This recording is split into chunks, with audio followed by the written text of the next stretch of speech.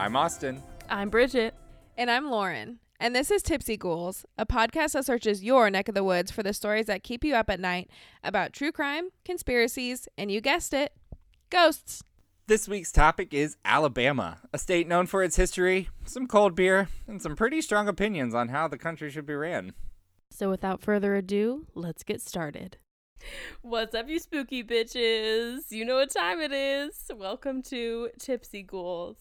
This is a podcast with me, Bridget, my friends Lauren and Austin, and we're going to be talking about all things spooky. And this is the first episode. Yes. Hell yeah. Yay. Hello. So this is the new podcast, Tipsy Ghouls, like Bridget said. Yes. And we are going to be tackling three Ambitious. different topics. Yes. Yes, we are quite ambitious here. So I am Lauren. I will be talking about true crime. And I am Bridget, and I'll be talking about conspiracy theories. And I'm Austin. I'm your resident spooky hoe. We gonna be talking about ghosts on my end. Yes. I need to stop doing that. No, I like it. I like it. The more personality, the better. We don't want to be robots, you know. True. But conspiracy, maybe we are robots. Dun, dun. Caught me, bitch. But this is kind of a spin-off, if you will, of our other podcast, Tipsy Guide. And as you might know, me and Lauren are the Tipsy Girls. So Austin has been featured a lot in our other stuff. And we just decided we want to do something together. Right. We made it a tipsy trio. Yes. We all love spooky things. And we just thought that this would be a fun way to bring together a pretty common topic that a lot of people do podcasts about. Just spooky things in general, but we're going to take kind of a different approach. So hopefully it's fun. Does anyone want to introduce the structure of our episodes? Yeah, so each week we're going to be visiting different topics for each state. We're going to go state by state alphabetically. That means that we're starting with Alabama, and we're going to end with whatever the fuck the last state is. I don't know. What like, starts with a Z? Whatever what state starts with a Z. Oh, fuck. I already found one for Britain, though, so, like, we should can go move international. to international after that. Yes. So after we, so each state that we choose, we're going to go through one true crime, one conspiracy, and one paranormal happening.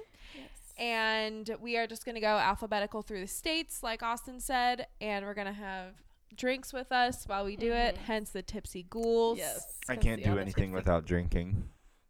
I mean, obviously, Yes. yeah, same. We're just adding another podcast, which is another night that we're drinking, so it's fine. Everything's fine. It's a good way to get friends together. Yes. Yes. We usually are drinking craft beers, but tonight none of us are, but that's Nope. okay. Nope. We'll quickly introduce what we're drinking in case you want to drink along, maybe. Oh, yes. Drink along, hoes. So tonight I am drinking one of the new White Claw flavors.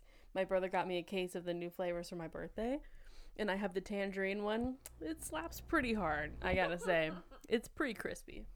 I am drinking a new seltzer that just hit the market. It's from Canteen Spirits. It is a watermelon vodka soda. It is my absolute favorite seltzer to drink now. So good. It has 99 calories, no sodium, no sugar, no carbs, and it's gluten-free. So, and it's only 99 I already said it's 99 calories a can. And it's only 99 calories a can. I just really want to drive that home. And this one's watermelon flavored. It's Yes. super good. Drink up, spooky hoes. We love it because it's an actual vodka soda and not like fermented sugar like this one. Austin, do you want to introduce any specific wine you're drinking? Yeah, so tonight I'm drinking red wine. I'm drinking Cabernet Sauvignon. And in spirit of starting our new podcast, it is 99 Crimes or whatever it is. Is it 99 Crimes? Oh, that's perfect. 19 crimes. 13 crimes? 19 crimes? 19. 99 crimes walk into a bar. It's a knockoff. It's 99 crimes. It's the one about Cheers. criminals. Perfect, It's the wine made by criminals from Australia. Cheers, Tipsy Cheers. Ghouls. Yes. Oh, cheers from far away, Christ. Yeah, as you guys might know, Austin lives in Florida, and we live in Ohio, so we're doing this remotely. most of the time, but every now and again we'll be in the same place and we'll get a special all together episode, which if you've heard episode 3, I think it is, of Tipsy Guide, you know how much of a shit show that could possibly be. We'll try to reel it in for you guys. But so before we start, just so you guys can get to know us a little bit more, if you're not a Tipsy Guide listener, or if you just found this by searching through our tags, I'm Lauren. I am from Ohio, and I mean, obviously I live here. And I'm just going to go through the thing that got me into true crime. Yes. So the case that really got me into true crime is actually the Amityville horror case, which is paranormal and has that true crime aspect to it. And I've just been so interested in that ever since. And then my favorite conspiracy has got to be how birds are not real, that they're robots and they're watching us. Yes, of course. But I think my favorite spooky one is also the Amityville horror, which goes both ways. Yeah. And my name is Bridget. I'm also from Ohio.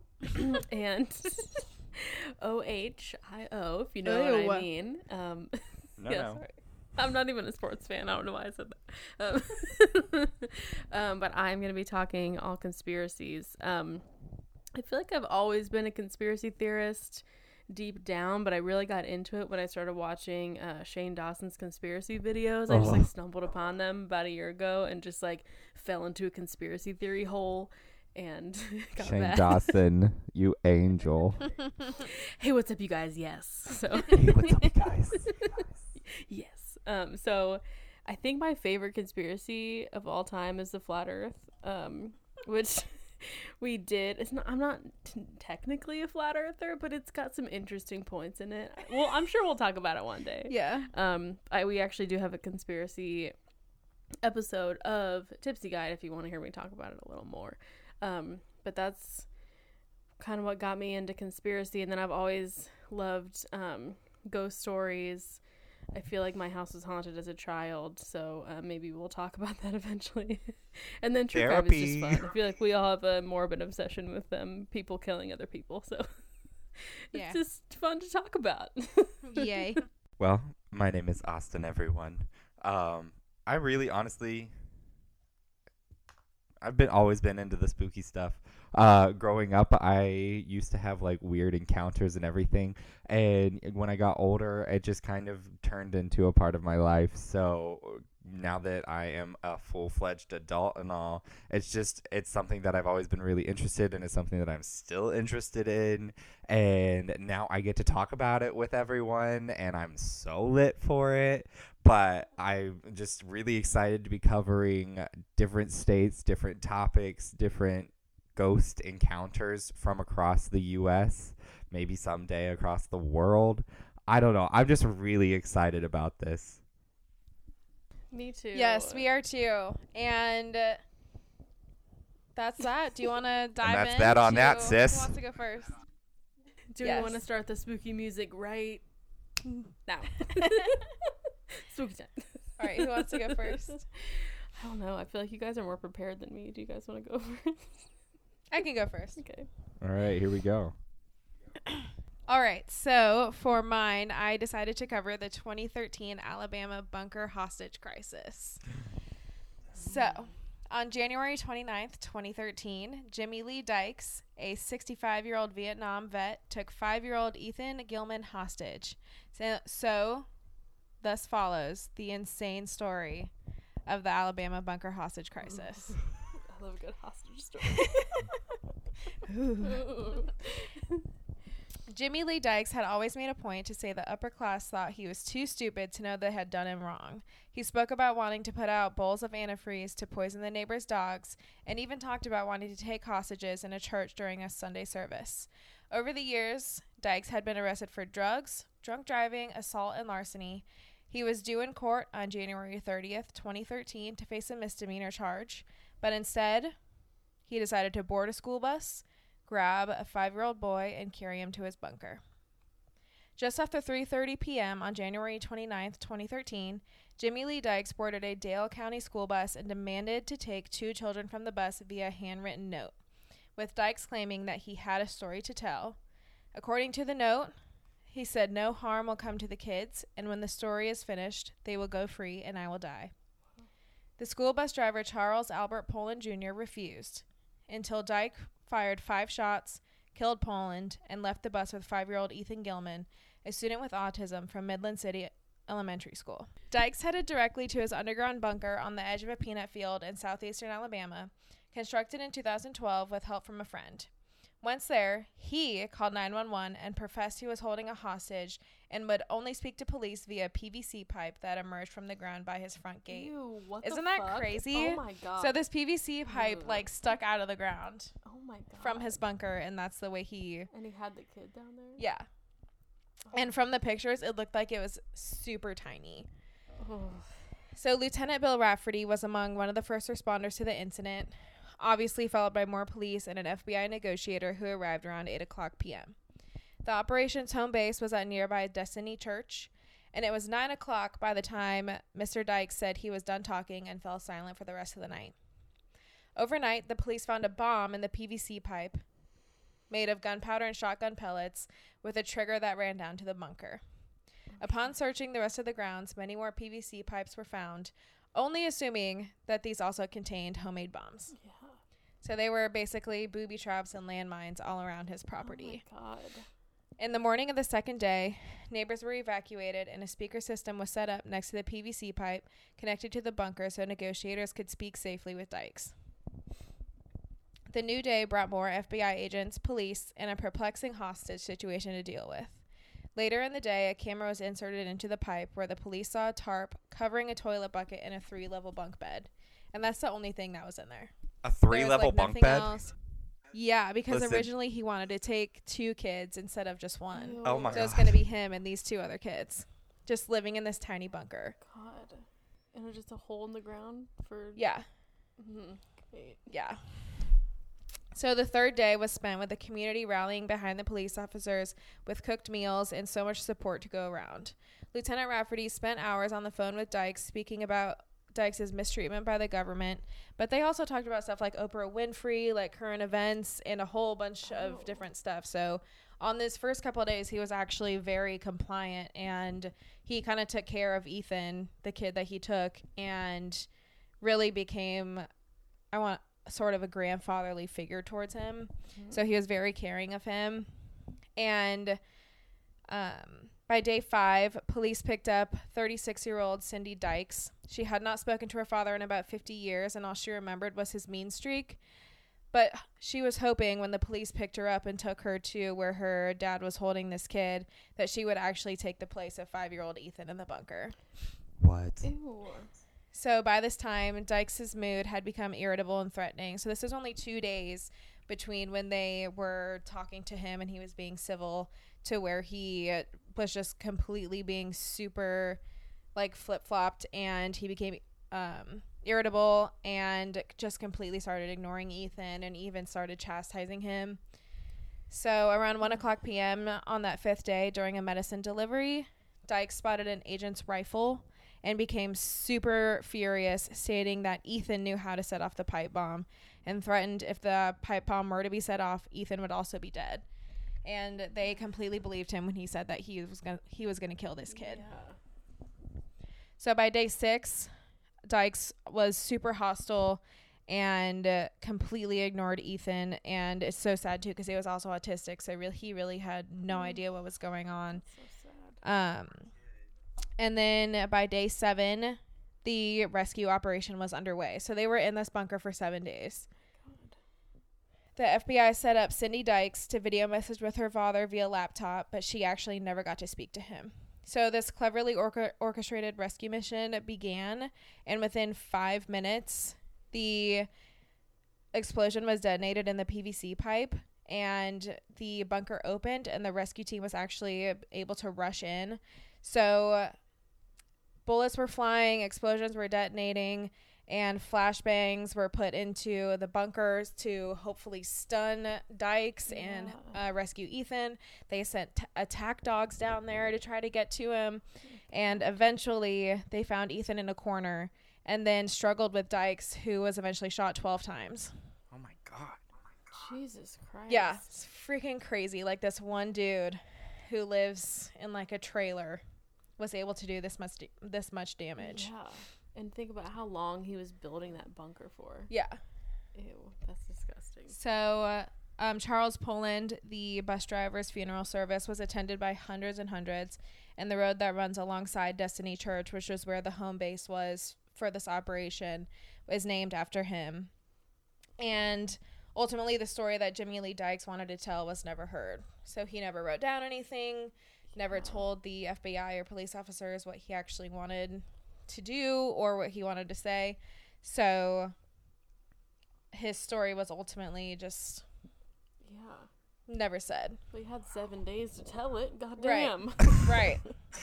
God damn. God damn. That is crazy. Yep. And so that, I mean, obviously it's a very topical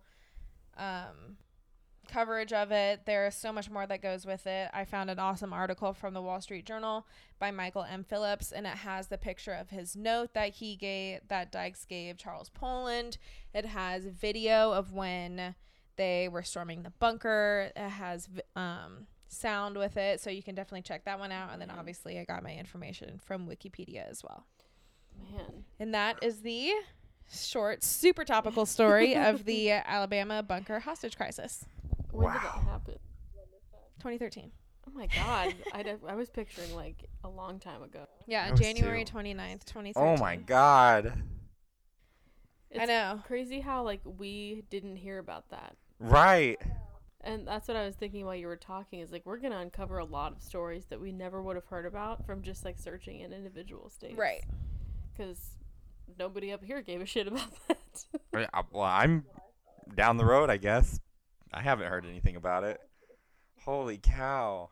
When I was reading the story, it was saying that it was like a worldwide media event. Media people were coming down from basically everywhere to cover this story, and they were all in that church parking lot getting information and broadcasting from there.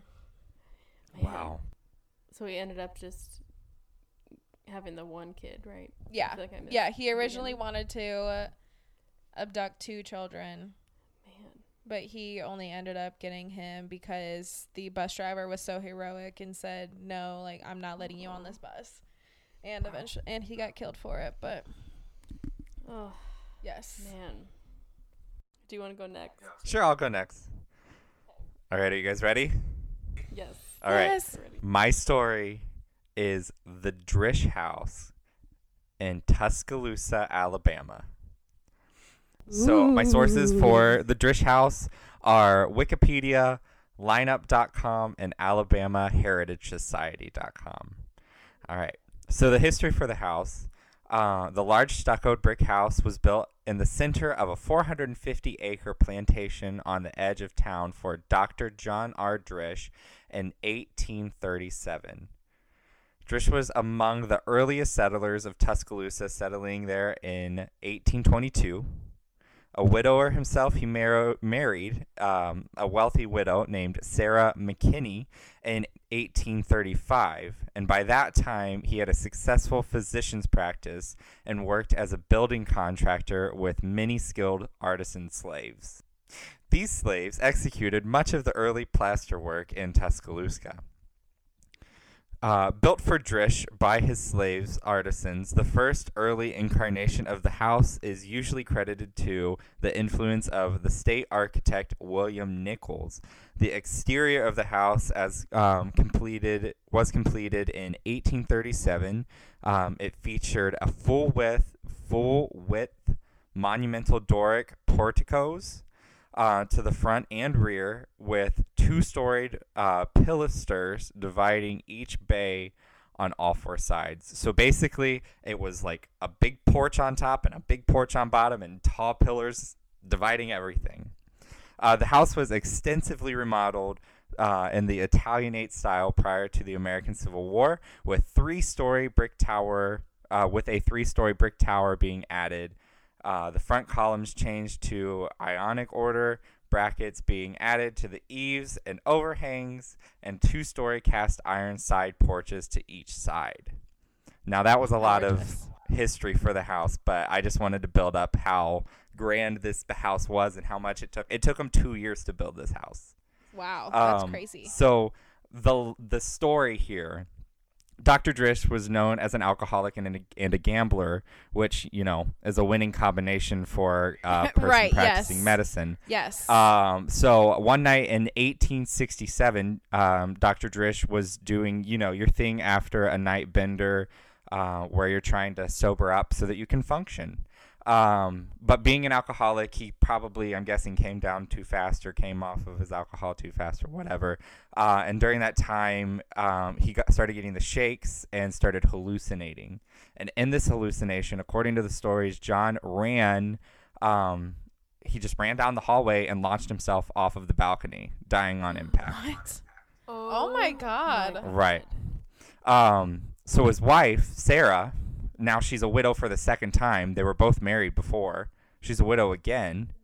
She has to plan this man's funeral because he launched himself off the freaking balcony. So she's planning this funeral, and she finds out that John wants his funeral and burial to be done very specifically.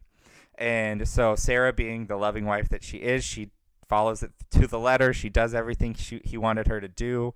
And then in this time, she becomes obsessed with the planning and turned the funeral into this elaborate event. So, like, people showed up from everywhere just for a funeral, which, I mean, yeah, it's crazy. After the funeral, Sarah said that she wanted her funeral to be done the exact same way when she passed away. She even went as far to keep the candles from his funeral so that they would be burned at her funeral when she passed away. She was super serious about it, so she hid him away, and she wanted to keep him safe. And she hid him so well that no one could find them when she died. And in 1884, when Sarah passed away, they had her funeral, but they weren't able to use the candles from John's funeral. So people believe that this is when the haunting starts because her funeral wasn't done the way that she wanted it, and she was upset in her afterlife because she didn't get the burial and the funeral that she asked for. So after this, they start seeing a flame coming from the brick tower on the mansion, on the house, and they think that the tower's on fire, and someone reports it.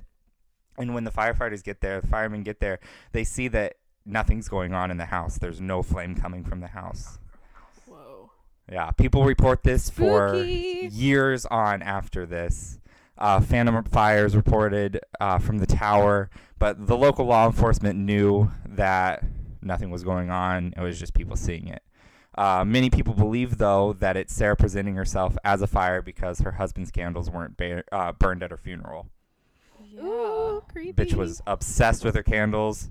Good thing Yankee Candle wasn't a thing back then. I bet were the candles in the tower. I bet you they were. That she was trying to like hide them in the tower, and then no one found them. She's like, they're up here, bitch. I know, they're up here. She's just trying to point them out. So the mansion changed.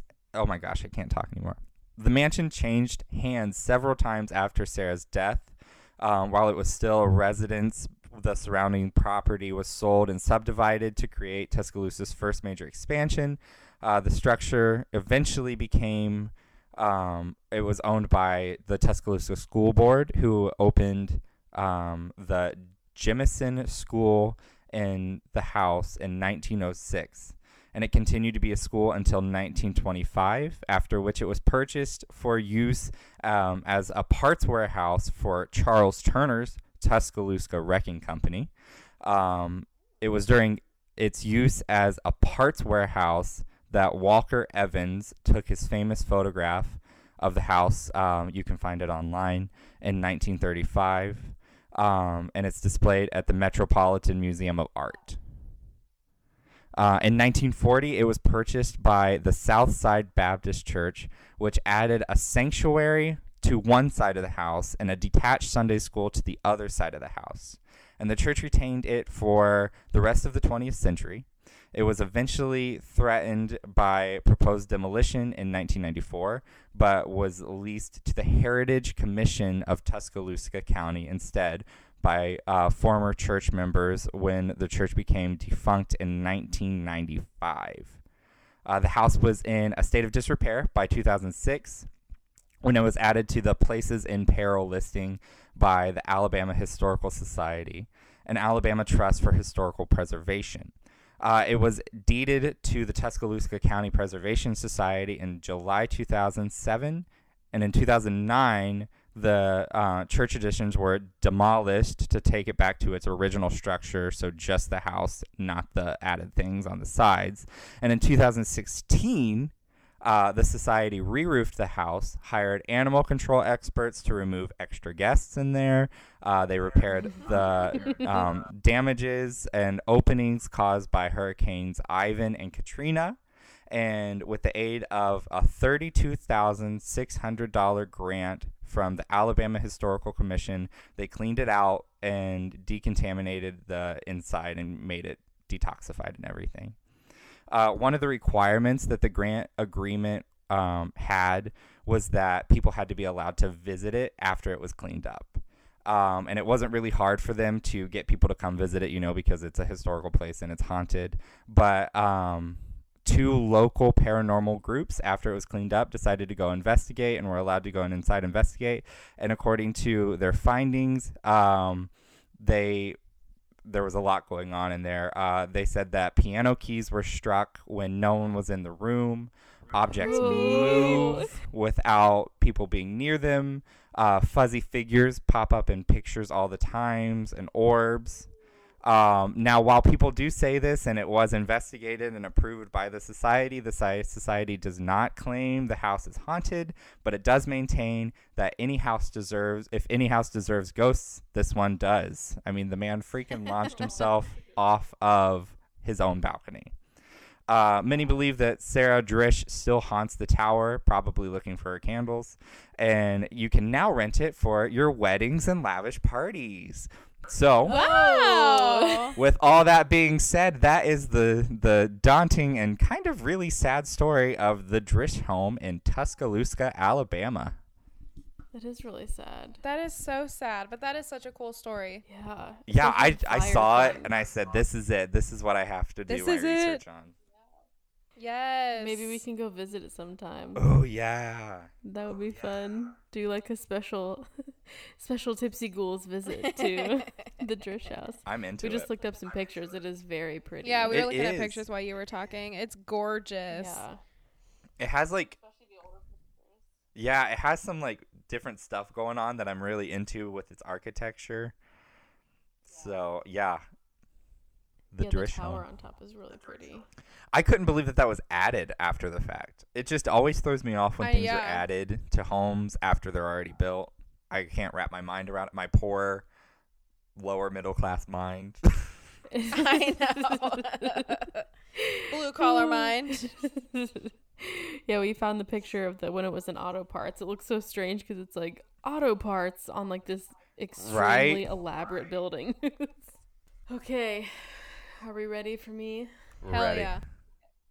So I definitely didn't write out exactly what I was going to say, so it might be all over the place. But the conspiracy theory that I found is based around Lee Harper, who is the author of To Kill a Mockingbird. So she grew up in Alabama. I think it's Monroeville or something like that. Yeah, Monroeville. So she grew up in Monroeville, Alabama, with another author who, Truman Capote, not really sure how to pronounce his name, but he wrote the book In Cold Blood. Apparently he has a lot of other really popular pieces that he's written. So the whole conspiracy theory that I started off with revolves around the fact that they grew up together. So people believe that Truman Capote actually wrote To Kill a Mockingbird, and this mainly stems around the fact that Lee Harper only wrote one book, and it was that, and that she was so close with this other author who had so many other works that people just put together that it couldn't possibly, like, why would you only write one book and it's To Kill a Mockingbird and then that's the only thing you write?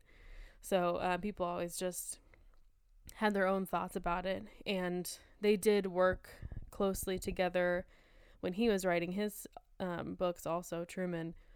she helped him do the research for In Cold Blood, and there's a couple theories of either maybe Harper Lee or Lee Harper, sorry, just two first names.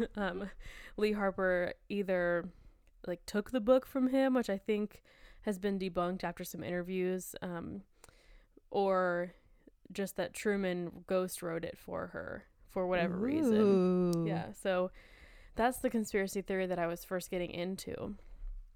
And then I came across another thing that when I was reading it was on insider.com. They were writing like the 35 most popular conspiracy theories. And in that little blurb, they said that Lee Harper was coming out with her other book. And this was in about 2016.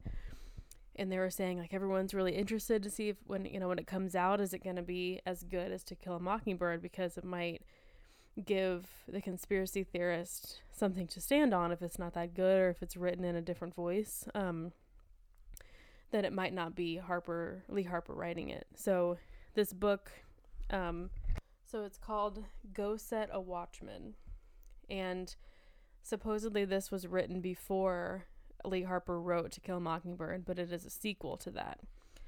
So this book came out in 2016, and the article that I was reading was written before it came out, so I decided to look into it just to see what people thought about it, and the rating was only 6 out of 10, which I thought was interesting. Oh, that is interesting. Compared, since To Kill a Mockingbird is like Yes. a absolute classic. Yes.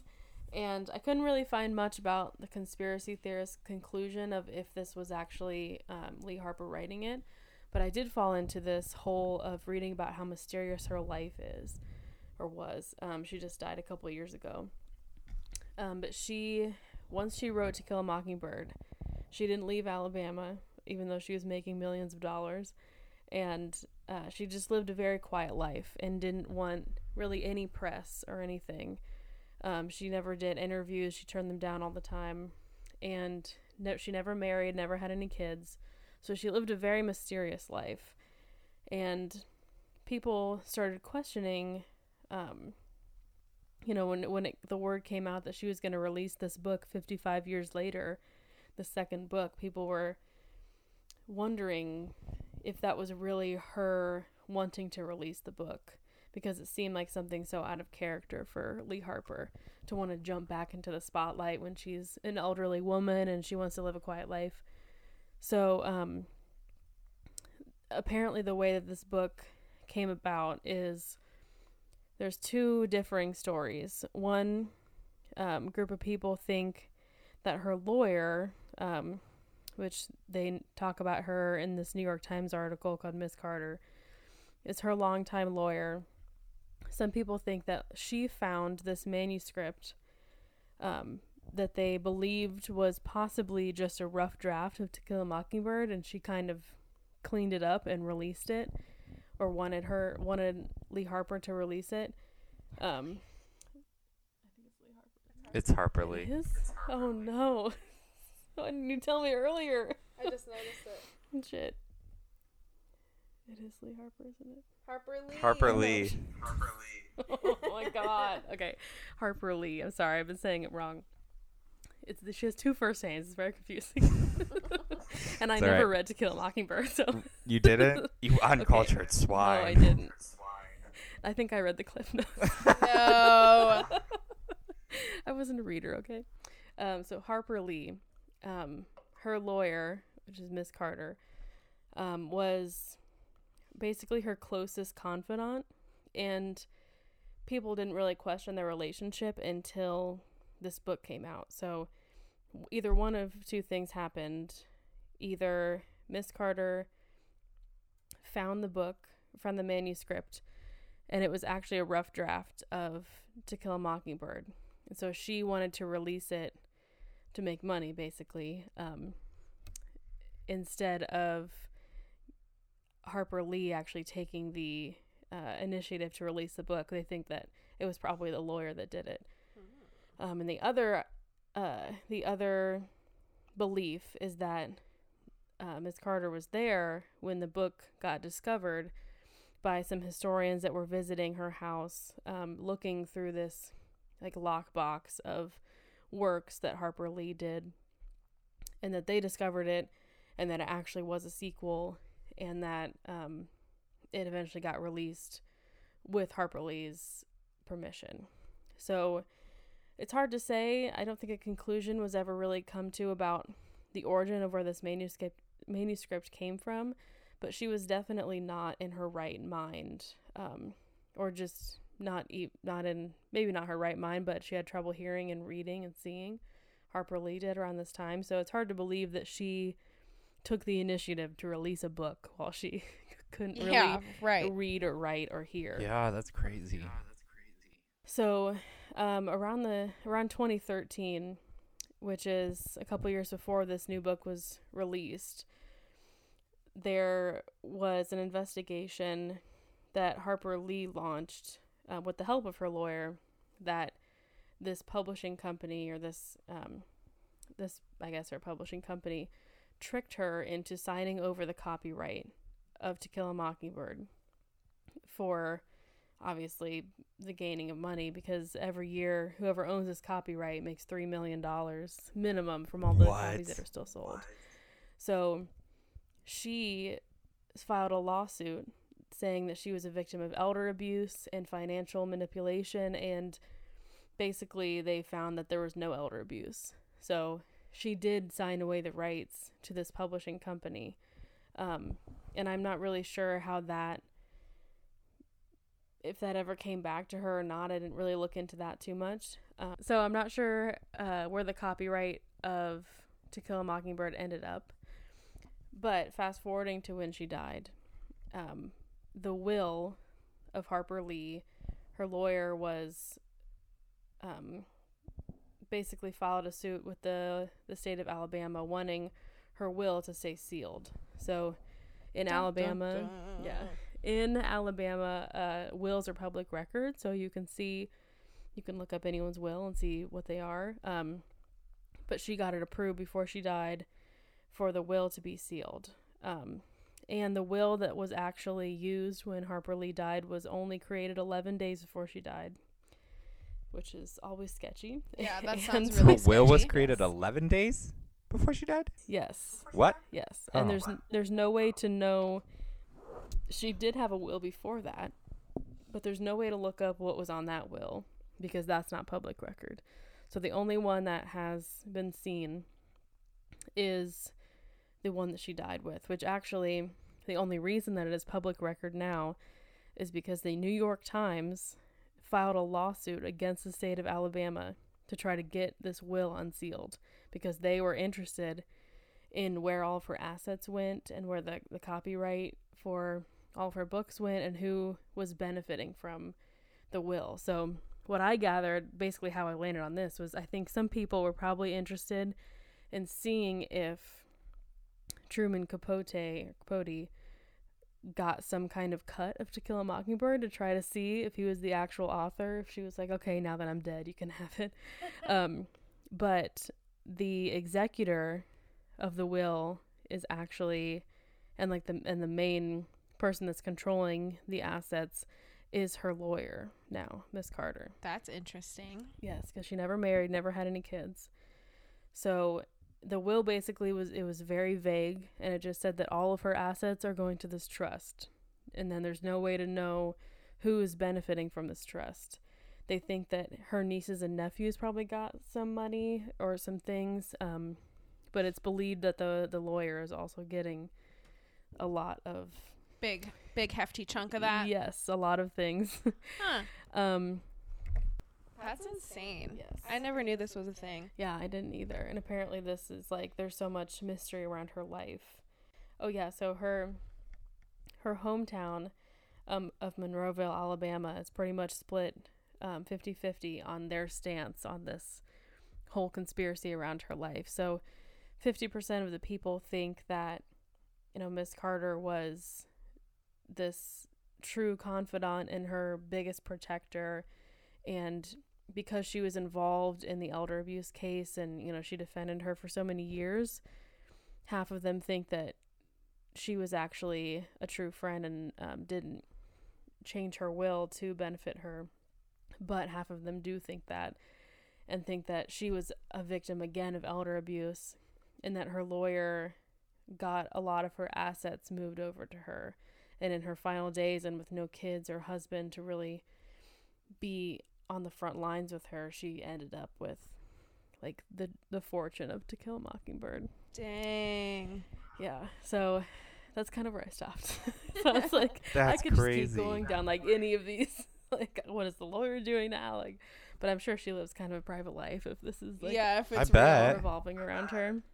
That's Yeah. crazy. And she lived in Alabama her whole life, so she just lived in this little town and was just this multi-million-dollar like author, and lived in just a little brick house and didn't want to do much. So it's an interesting turn of events for someone's life that she just wanted to live quietly and be an author. Wow. That's like the ultimate leave That's- Brittany alone. Exactly. Leave Harper Leave me alone. alone. Yes, and in the beginning I was saying Lee Harper, but it is Harper Lee. I'm sorry. I apologize too. Sorry, we should have caught it earlier. It's okay. All right. Wow. Wow. And that's Wow. those are our 3 Yes. stories for the day. Spooky time stories. Yes. Yeah. We didn't really talk about how we were going to like wrap up. I know. I guess if you're from Alabama and you have any other stories you want us to know, or if you have any insight on these, definitely shout us out. We do have another Instagram for Tipsy Ghouls. That is Tipsy Ghouls Podcast. Yes. How do you spell that, That we will Beach? be posting things on. TIPSYGHOULSPODCAST. Good job. Can I get that? Thank you. Can I get that in a sentence? I heard Tipsy Ghouls podcast today, and it was great. What's the origin? Origin is us. Wow. Yeah, but it's we always say Tipsy with an I, girls with a U, but it's Tipsy with Yep. an I, ghouls with a GHOULS. Ghouls like it sounds. Ghouls like ghouls. Like the ghosts. Yes, you can find us on Instagram. Go ahead, give us a follow. We're going to be posting Something. we're going to be I would like to post, well, this is just Upload. to you guys. I would like to post so like pictures from each of the 3 stories we talked about. So like we could Mhm. post a picture of the house and then a picture of this. We need to Crazy post a dude. picture of us first. Yeah, that too. Yeah, that too. Let's do the one in the door, like the archway at Crafted and Cured. Oh yeah, that's a cute one. That is a cute one. Say thank you for listening to Tipsy Ghouls, and remember, don't get in a tan Volkswagen Bug. Question your own existence. Don't play with Ouija boards.